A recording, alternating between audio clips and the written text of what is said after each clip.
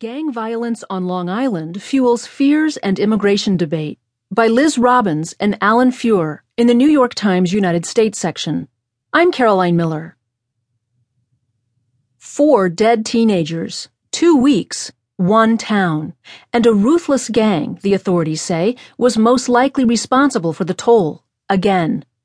On September 13th, Nisa Mickens, 15, and her best friend, Kayla Cuevas, 16, were murdered.